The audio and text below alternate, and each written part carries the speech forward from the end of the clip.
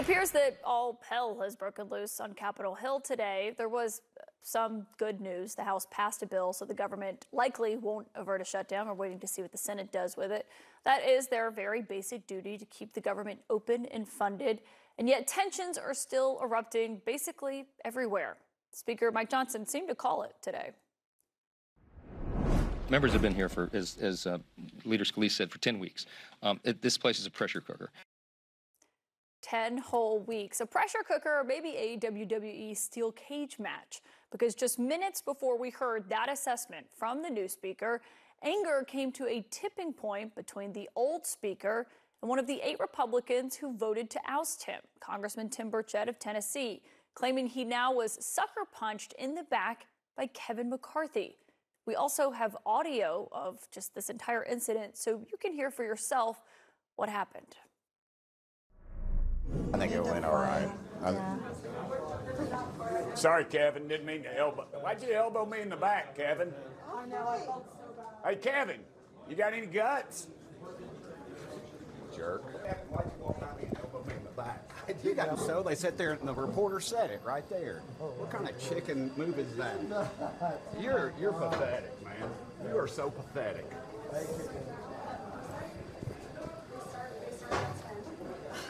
What a jerk.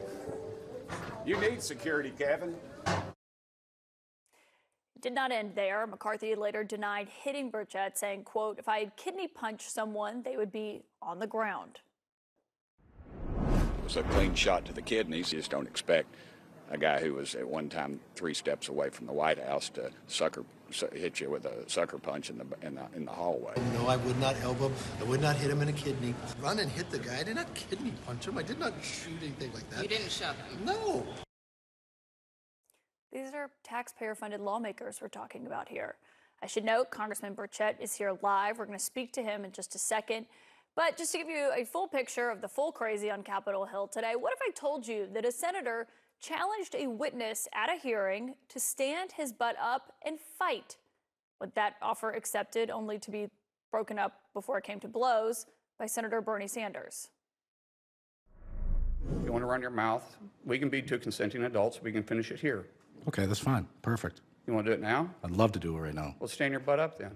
You stand your butt up. Oh, hold on. Big Oh, guy. oh, stop it. Is that your All right. solution, every Hold it. No, sit down. Sit down. Okay. You know, you're a United States Senator. No, you are not imagining things. You just saw that. That was Republican Senator Markwayne Mullin from Oklahoma picking a physical fight with the Teamsters president, Sean O'Brien, in what was supposed to be a hearing on labor unions. But that's not even all of it. There was more boiling over in that congressional pressure cooker today. I present to you James Comer, the Republican chairman of the House Oversight Committee, and Democrat Congressman Jared Moskowitz. That is bull. You look like a Smurf here, just going around and all this stuff. You're doing stuff with your brother. The American people have the same questions. Why should they believe you? You've already been proven a liar. Who's proven me a liar? You? Yes. All of that actually happened just today, within the span of a few hours, in Congress, the People's House, not a junior high school. Let's go straight to the source now with Tennessee Republican Congressman Tim Burchett. Congressman, you just heard Kevin McCarthy there denying what you said. What's your response to that? Well, thank you for having me on, Ms. Collins. I noticed when he got to the part about that, his voice got a few octaves higher. I don't know if you caught that or not. That's a pretty good indicator. But actually, I never said it in the beginning. It was Claudia Grisales from NPR. If you follow her on Twitter, C. Grisales, she actually documented the whole series of events pretty well. And I was called by reporters about it when I was on the House floor, because I was a little shocked that there wasn't any really reporters around when it happened, just her. And it was in the hallway outside of the Republican conference meeting, and I was standing there, and I got somebody hit me in the back, and I leaned forward a little bit, and she said, "Man, I've been here a long time," or something like that. And I've never seen anything like that. And then I turned to Kevin. I said something to him, and he, of course, as he does, he had his little security detail, and he marched off, and then I went and confronted him about it. But I think this really just shows to America why the 8 of us did what we did. This is the man that was 3 steps away from the White House, and it's I wish we could get back to talking about a balanced budget or building a wall between us and Mexico maybe, or even talking about helping out the folks in Israel. But these are the kind of things that folks like that do, and so, it's a big distraction. Just to be clear, you're saying he's lying when he says he didn't hit you? Yes, ma'am. I mean, all you have to do is read what the lady from NPR said. I think that's, and NPR, ma'am, you know my voting record, or if you don't, every conservative rating agency in the country rates me in the high 90 percentile. And so I dare say I would not be the friend to a lot of the NPR listeners. So she has no reason to cover for me. Well, you were saying, that he punched you in your kidneys. I mean, are you in pain tonight? Have you seen a doctor?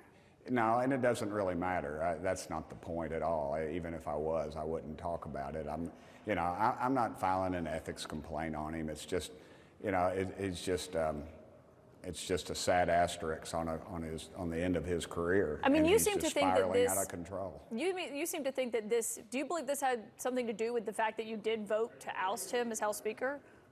Absolutely, ma'am. There's only 8 of us. There's 435 congressmen. I'm standing in a hallway, and then he gave at least 4 different explanations. One, he said he was brushing me aside. Another one, he said he didn't see me. I wasn't there. Another one, he said something else. And then the final one, he said if I'd have hit him, he'd have known it. That kind of thing. It's just pathetic is what it is. And like I said, I'm not the one. I haven't commented on it on Twitter. I haven't put it out on my Twitter account. It was done by NPR, the lady at NPR. So I was just, I'm answering the questions from the reporters like yourself about it. It was just an unfortunate situation. He said if he had kidney punched someone, they would be on the ground. I mean, Congressman, we've had you on here before. We've talked about what's going on Capitol Hill. Republicans today did not exactly cover themselves in glory between this playing out, what happened with Senator Mullen, what happened with Chairman Comer calling a fellow congressman a Smurf in a hearing. I mean, this is pretty juvenile stuff for a bunch of lawmakers. Isn't that not embarrassing for House Republicans and Republican senators? I can't speak for the rest of them, and I can't speak for Kevin McCarthy, but I think it's indicative of the type of person that he is, and what he's shown is, in the past he made fun of me for praying over my decision on what to do about him, and today he walked by, and it was obviously the lady from NPR put it out on Twitter, and I think it had over 4 million views, if you can believe that. That's pretty much viral, I would say. And then, he denied it, but then he said he was going to call me and talk to me about it. Did he call you? Heck no, he didn't call me. You know that. Would you pick up if he did? Oh, absolutely, I would. Absolutely, I would.